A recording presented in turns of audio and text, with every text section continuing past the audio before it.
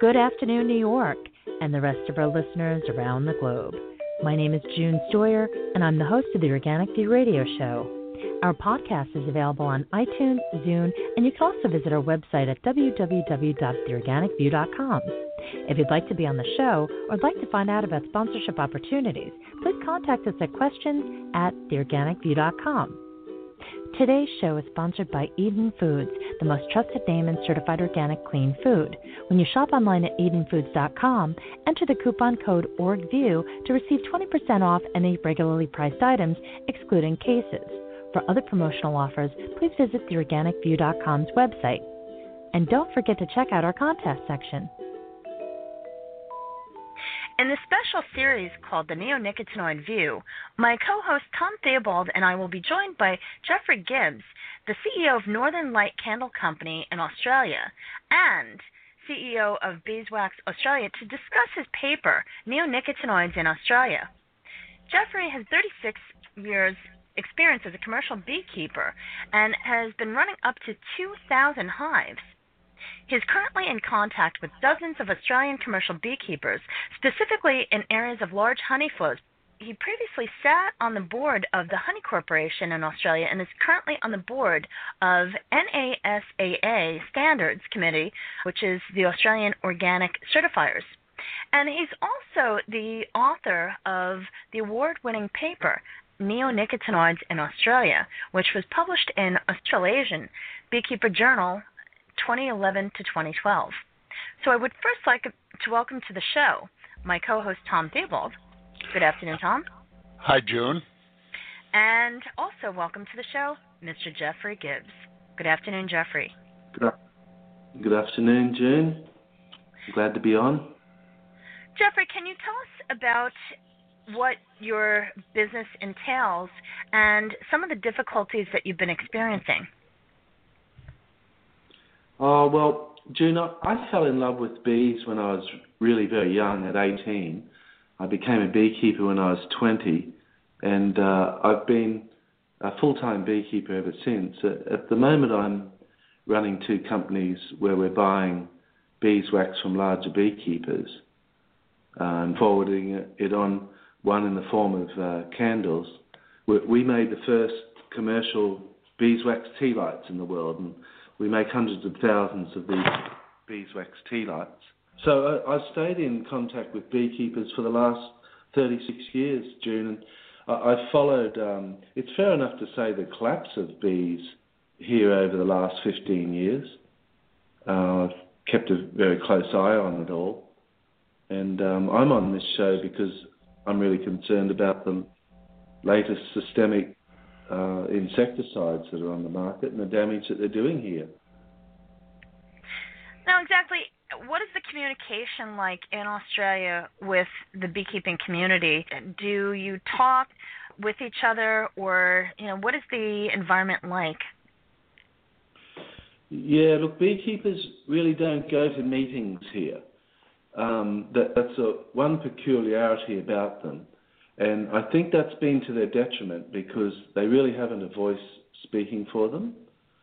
But they've always been close, knit telephone conversations. I could pick up what's happening to bees from the very bottom of Australia to the top of it in conversations tonight. The beekeepers cover large areas, June. I think they do the same in the States, don't they? And so each beekeeper might cover 600 or 800 kilometres in his own backyard. And so by ringing a handful of beekeepers, you can have your finger on the pulse of very large areas of country. Find out where it's raining, for example, or where it's not, and what their troubles are. And so I'm pretty in tune with the troubles of beekeeping here in Australia. And the joys of it too, of course. Of course. Jeffrey, can you talk about your business? I think what you do is quite significant, especially since someone that is in the area of business that you're in will be one of the first to see the dramatic impact of the neonicotinoids. Yeah, well, June, We've always been sprayed. I think every commercial beekeeper in Australia can tell you lots of stories about how they've been sprayed by insecticides before. But this latest class of insecticides has got a lot of beekeepers worried at the moment. It's working out in the hive differently. It doesn't just kill the bees, but it seems to be coming out particularly in the pollen, which might drag the ill health of the hive on for months and months. And I've never seen that before up until we've been swimming in the neonicotinoids here, and particularly for the last 5 or 6 years. But you get hives that really shouldn't be weak, getting attacked by all manner of viruses and this wretched little hive beetle that we've got. And it seems to me that the bees, although they're not dead in the hive, they're really quite ill for a long length of time. And that's what I've noticed about neonicotinoids, apart from all the other insecticides. It's very, very hard to remove it from the hive.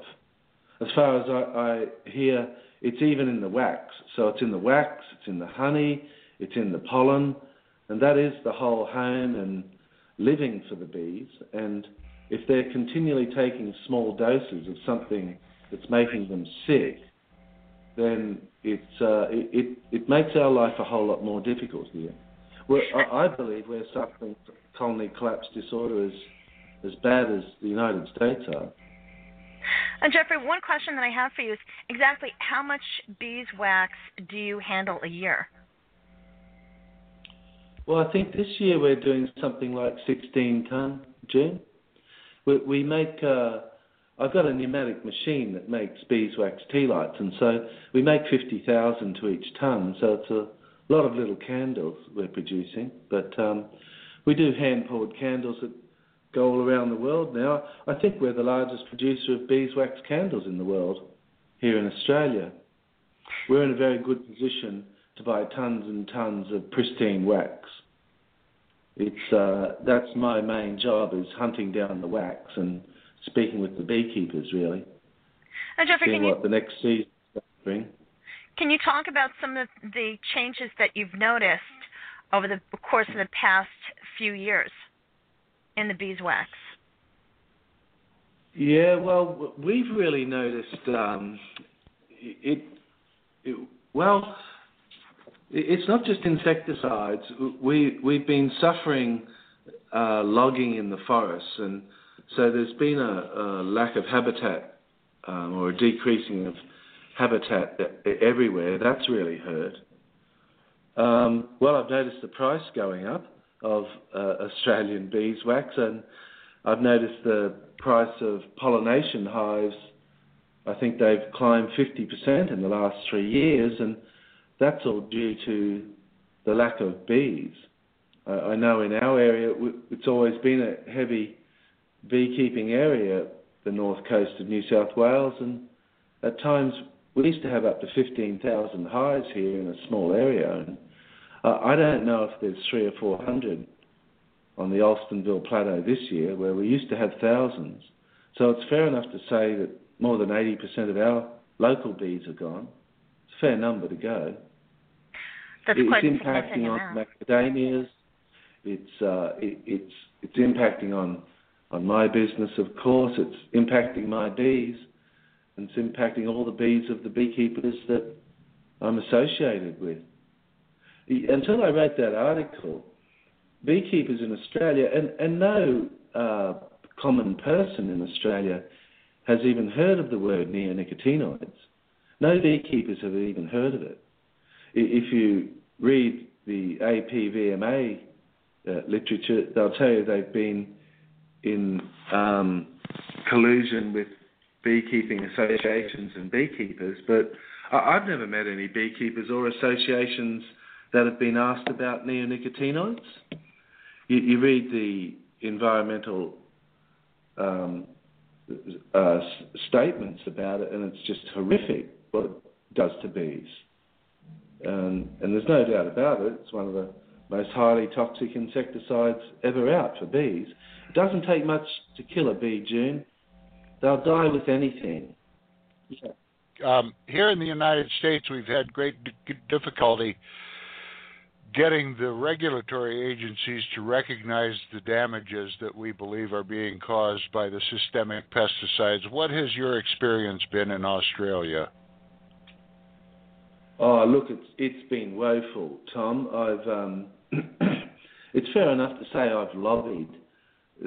Our government department's called the Australian Pesticides and Veterinary Medicines Authority, and they just keep coming back with, no matter what you say, they keep coming back with not enough scientific proof, and they're talking worldwide here, to consider neonicotinoids. You can give them dozens of names of beekeepers to ring, they won't ring it. It's fair enough to say they've been very elusive, the word would be. They don't seem to want to confront this concern at all. And I think already it's just absolutely monstrous in Australia in its size. It does appear that neonicotinoids have taken over 85% of our whole country. We're big producers, Australia, and yet all of our large crops now are either seed treated or sprayed or soil drenched with neonicotinoids. What are the major crops? What are the major crops that you deal with? Sunflowers. Canola is the main one, Tom, because it comes early in winter and beekeepers used to run to it because it's a fair supply of honey, but a decent supply of pollen, and it makes the bees breed early in the season, and that's why we all used to run to it. But from what I'm hearing now, everyone's running away from it. Even though it's getting difficult to run away from, one of our beekeepers has got 1,500 hives on a eucalypt flow called white box. It's a native forest tree right now, but he's picking up canola pollen from 1.5 kilometres away, and I'm concerned that what's going to happen to his bees in the very near future, and particularly when you move them, or cause any stress, they just seem to collapse, and the queens are dying. It seems to be you always have to requeen. I don't know about the States, Tom, but our queens used to last 2 years, going back 10 years ago. Now it seems like the queens, you're requeening them maybe twice a year or even more with some hives. Yes, we're seeing serious queen problems here. Similar. I think the queen breeders are having problems. Yes. And I can't help but to think that neonicotinoids is just everywhere here. I think we're drowning in it. One of the concerns is that this insecticide is water soluble and can get into the groundwater and can migrate with the groundwater, be drawn up by non-target crops. Are you having any experience with contaminated groundwater in Australia? Well, Tom, it's do you call it clothianidin? Yes, that's how I pronounce it. Well, clothianidin's being used on the sugarcane here, and it's all very low-lying country. And you get 3 or 4 inches of rain, and the whole sugarcane field goes underwater. And yes, I've had one of the beekeepers I buy from have been personally whacked by the weeds that were growing in and around the sugarcane fields.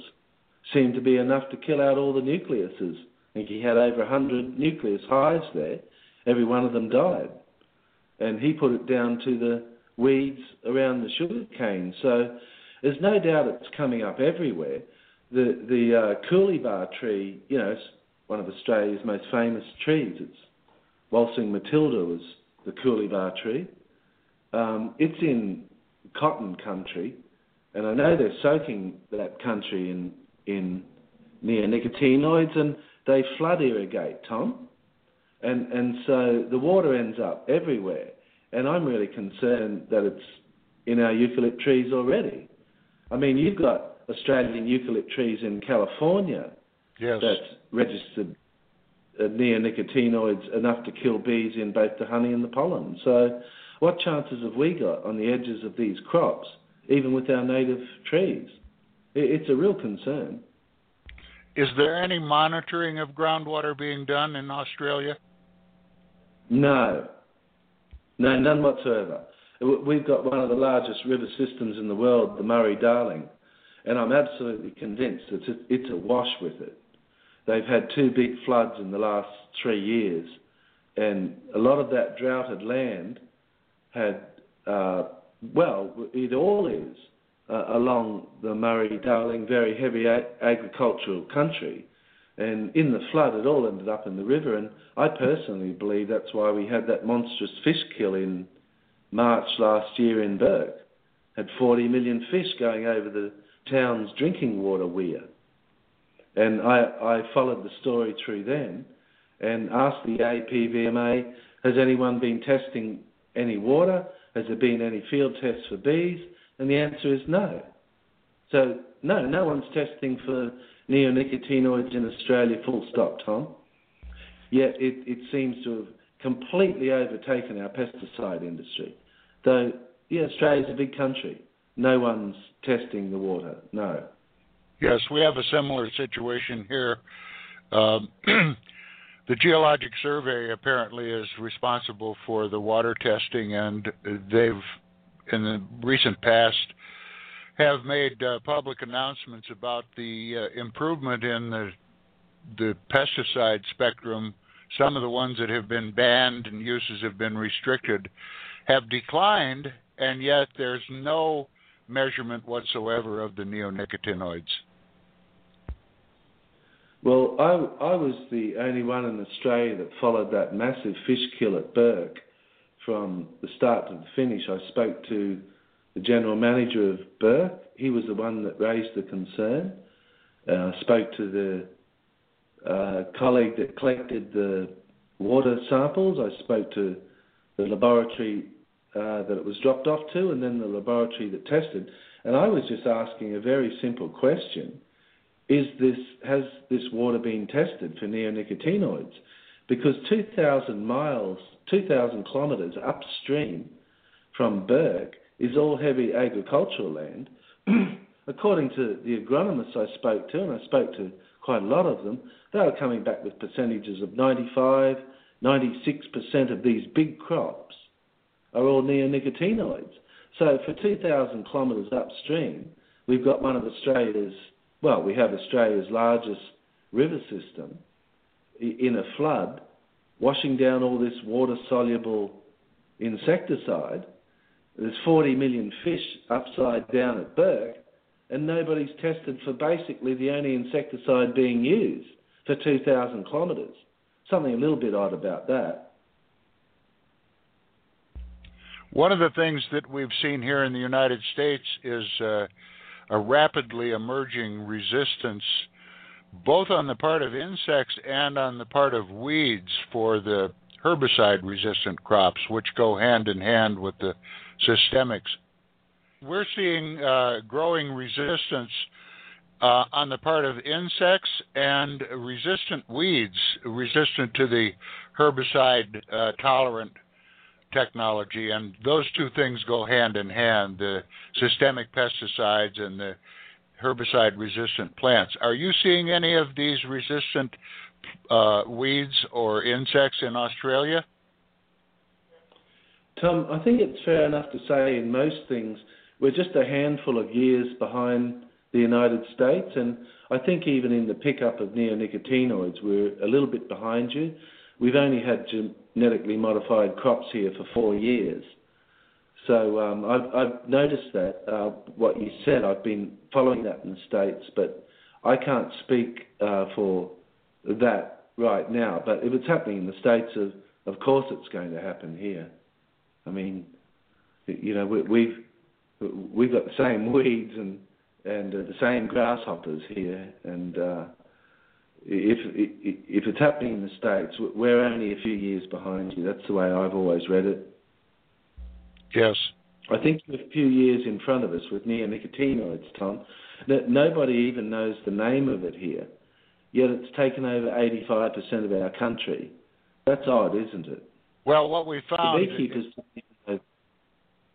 What we found is that many of the other countries tend to follow the lead of the United States, and if the EPA allows certain practices, then the other countries tend to assume that everything is okay and they move ahead. Is that happening in Australia? Yeah, well, I'm reasonably convinced that we just got the Bayer papers straight out of the EPA in the States, and that's why Australia went along with it. But we didn't have any field tests on bees. The only difference I saw was that there was mention about Australia's turbulent waters. That's a difference between our two countries, but that's the only difference that I saw in the two papers that I was reading anyhow. Do you have any national statistics on bee losses? We do here in the United States. They're somewhat misleading, but they do try to assess the overall losses. Do you have anything similar in your country? That question's always a bit sketchy, Tom. I've never been able to find any real figures on that, but I can tell you for sure that Australia's been losing massive amounts of bees over the last decade. You know, over the last 15 years, I think we've lost more than 50%. That's my opinion. We're in one of the largest producing honey areas in Australia, and there's no doubt about there's more than 50% of the bees gone out of that area in the last 10 years. And look, one of the troubles here in Australia is all the beekeepers are over 70 years old. They're all old. Then the younger ones don't seem to be taking it up like the older ones did. So we've got a lot of elderly beekeepers here. All of the big ones seem to be in their late 60s or early 70s. They've got young people running it, but I don't know what we're going to do without their knowledge. And the beekeeping industry here in Australia doesn't look stable at all through my eyes, Tom. We'll be one of the last countries. Sorry, those loss figures are comparable to what we're experiencing here. Now, Jeffrey, I have a question for you in regards to that very subject, with the fact that you have so many elderly beekeepers, or should I say mature beekeepers, rather. Are there any plans to help educate the public by getting them to get involved and become hobbyist beekeepers and start different programs to encourage people to really reconnect with nature by taking up beekeeping, or just planting what my good friend Phil Chandler calls bee-friendly zones? Phil is the host of The Barefoot Beekeeper, which is a show in the UK, and he started this initiative with, I do believe, Graham White, called Bee-Friendly Zones, in which they're encouraging people to at least do their part to help the bees and plant different types of plants that the bees can forage on. So I'm just wondering, are there any plans to do anything like that? No, unfortunately in Australia there's not. But I understand that middle-class beekeepers, I think they're calling them in the UK, have doubled the amount of hives in the UK. And I see that as the future of beekeeping. Lots of smaller beekeepers. But the answer is no, June. There's not a lot of teaching going on. I was wondering how many people Tom's teaching beekeeping. Tom, you should be out there teaching a good 30 or 40 right now. Get them to pay you. And well, we that's do. What you can do for a living. We have had an 8-week beekeeping class. We're in our 13th year now, I think, and we do it each fall.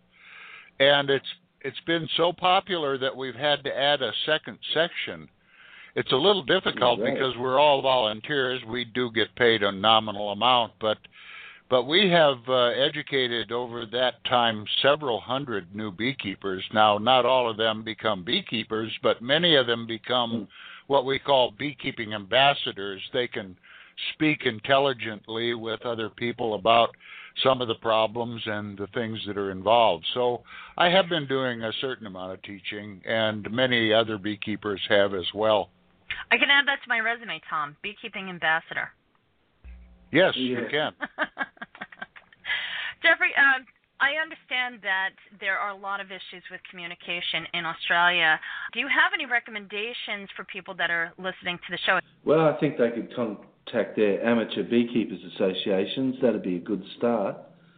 But look, Gene, I think it's all down to the people everywhere. Like if we want to get any notice from the governments about neonicotinoids, for example, then we're going to need a massive tide of people behind us, because the government departments don't listen to beekeepers. There's just not enough of them, and they're not a strong lobby group. But if, I think if the average person could study the problems of bees and even contact their government departments, in support of the beekeepers, then that'd be a jolly good start. And I think it's a good thing to support associations like what Tom's doing. I'm sure they're going to grow here in Australia. We're starting something small ourselves, just for what we call backyard beekeepers or middle-class beekeepers. We've already started. I've got this experimental thing going. Tom, you'd love it. Do you have nucleus hives there? Oh, certainly, yes. I've been keeping these 5-frame nucleus hives just for the sake of they're very easy to breed and they swarm a lot. And I think they make an ideal companion in the backyard, and you can catch swarms from them and have a look inside a beehive and eat honey out of the lid. It's a jolly good start. There's no reason why most of the population can't keep a couple of hives. I mean, if everybody did, who possibly could, we'd have a whole lot more bees around right now, and maybe they'd see firsthand the problems that bees are up against. That's my vision for the future. A lot of people with a couple of hives each. I think we're going to have to. Well, we've taken that course here, and for the very reason that you've said. We're a very small voice, small numbers, and the only real voice we have is the voice of the public. And this is ultimately going to be tried in the court of public opinion, and is being tried here in the United States. The public has become much more aware and has been very supportive, but we still find that the regulators are reluctant to address these problems. I don't even think they want to acknowledge that they exist. We've had, there's farmers not far away from here pulling apple trees out in Stanthorpe because they can't get bees anymore. And apparently the pumpkin crop at Ayr is a big crop too. At Ayr last year failed because of lack of bees. We've got a massive amount of macadamia nuts here. It's the main growing area for macadamias in the world. And they've been suffering loss after loss because the nuts aren't taking on the trees. And you go looking at the trees when they're in flowers, you can't see any bees anymore. Once upon a time, every one of those flowers had bees in it. Now you can't see any bees, and the farmers are wondering why they're not getting any nuts. We're suffering already. People don't realise we're 5 years off the edge of a cliff now. In that respect, you're ahead of the United States, because we have enough beekeepers now, at least, to cover the pollination requirements. It could change very quickly, but in that respect, you're ahead of us in the problems. Jeffrey, Australia is a very big country. Jeffrey, one question that I have for you is in regards to organic. How how has this affected organic agriculture in Australia? Are you finding that there are more people that are trying to connect with you to maintain organic agriculture?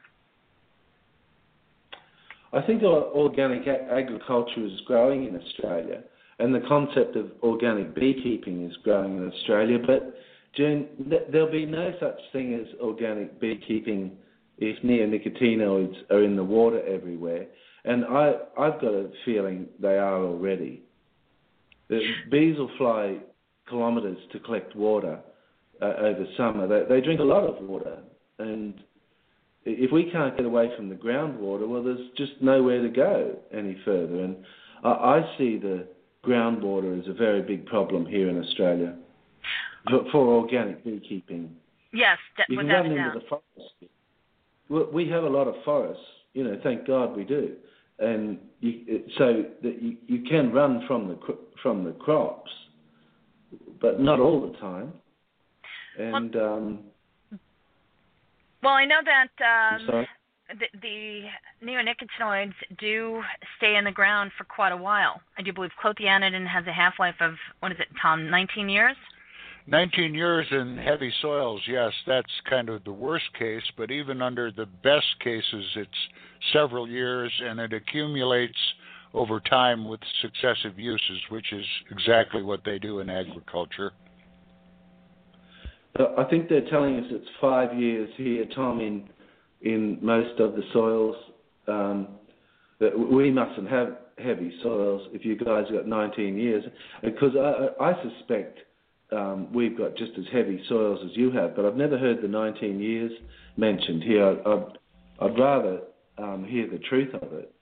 The biggest problem we've got is the continued application of it. So not only is it year after year, but in the cotton areas, for example, the seeds are soaked in it. Then they might spray it 2 or 3 times a year. And although they tell the farmers you can only spray this or apply it once or twice a year, the farmers will apply it whenever they want to. They always have done. The farmers will just apply the insecticide whenever they feel they need or want to do it. And there are no regulations of anyone watching. I've never heard of a farmer being pulled up on such things. They just spray when they want to. And I'm concerned about the amount of water-soluble neonicotinoids that's lying around on millions of acres now. Millions of acres. It's definitely a problem that is growing everywhere, and the fact that you have land in Australia that is not, not only being monitored, but is the applications are really not regulated or enforced, rather, is a huge problem, and it's only going to get worse. It leaves it down to the discretionary use of the person using it. And, a lot of beekeepers live on the edge of towns, which has always been handy because towns have got backyards and gardens full of trees and flowers. It's always helped a bit. I'm one of them, and towns always helped. But now I'm finding that towns becoming a detriment because the main insecticide being used by the townsfolk are neonicotinoids again. You can plug it on the end of your hose and start hosing it on. And I'm concerned about it coming up in the clover, in trees. I think it's coming up everywhere. That's my opinion. I think we're getting small doses of poison non-stop. That's why the bees are crook all the time. And look, from an egg to hatching, that little bee larva can be spoken to and turned over and fed and nurtured and encouraged up to 7,000 times. That's a lot of nurturing, especially when the bees may only last for 5 weeks, and that hive can be maintained at 60,000 bees. There's a lot of nurturing goes on inside that female colony, because it is a female colony, apart from the drones they breed when they can afford to.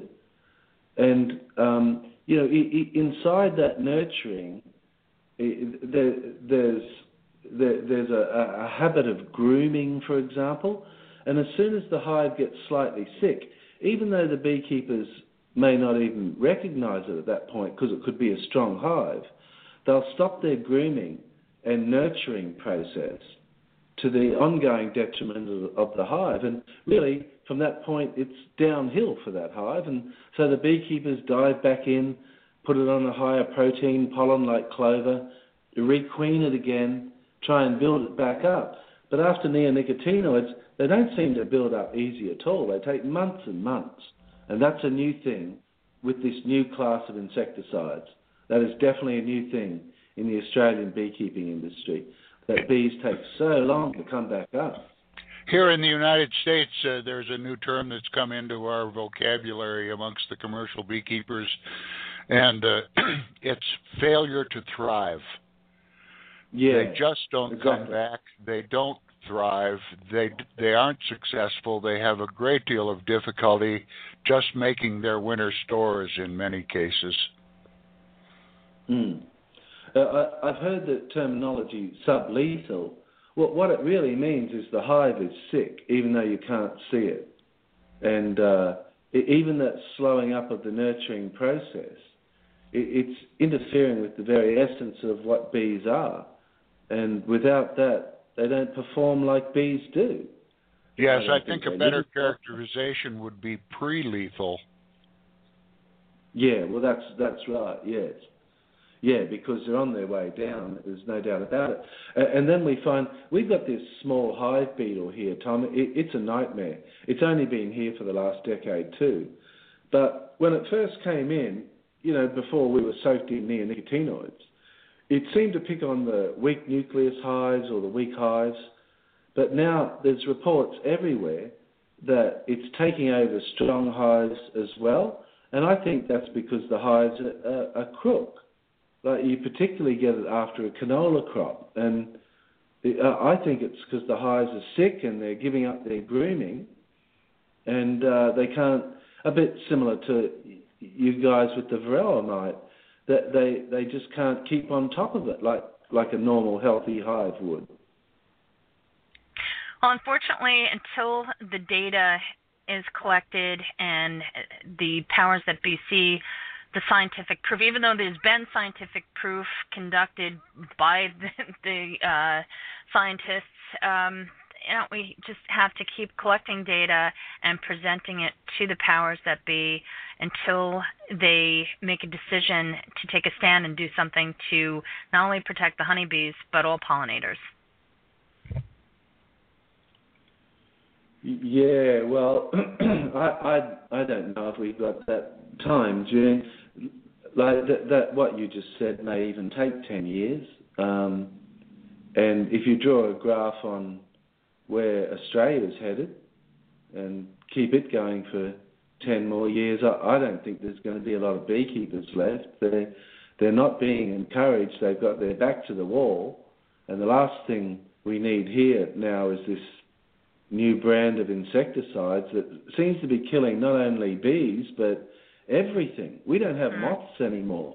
We don't have lady beetles anymore. The bats are breaking out in viruses and sicknesses. We've got sick and dying koalas. Everything here seems that's sort of soft or needs nurturing seems to be under threat to me. That's the way I'm reading it.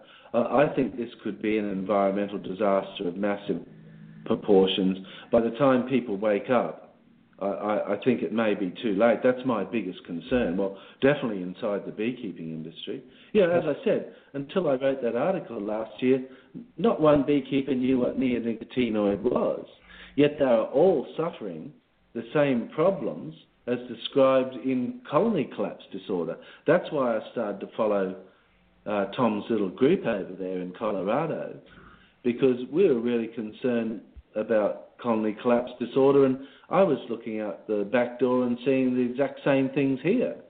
Yet we don't seem to have that public awareness like the states have got.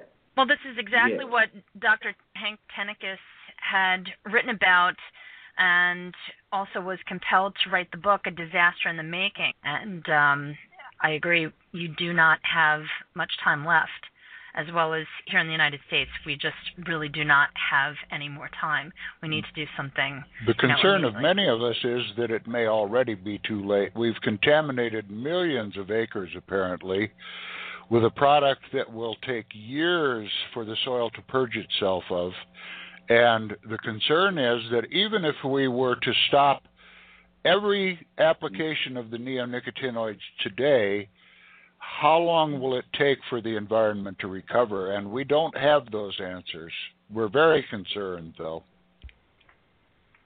We can only really see what's happening in the environment now, and it's really not a pretty look. And to think that we're increasing in the use of neonicotinoids here, Tom.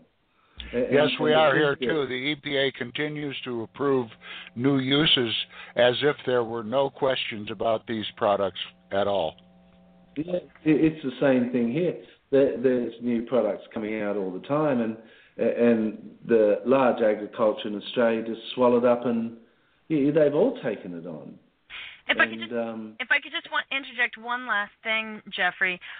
One of the things that we found here is that homeowners that are using some of the garden products that are on the market, which also contain imidacloprid, which is another neonicotinoid, are also part of the problem. So the homeowners that are using these chemicals designed for the home garden and lawn, what have you, really have to pay attention to the products that they use, because the neonicotinoids are in these products, and you have to really read the labels.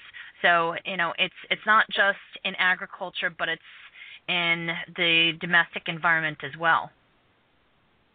We have the same problem here. I was wondering if we could start bee-friendly neighbourhoods. What's wrong with that? I mean, that'd be a good start, wouldn't it?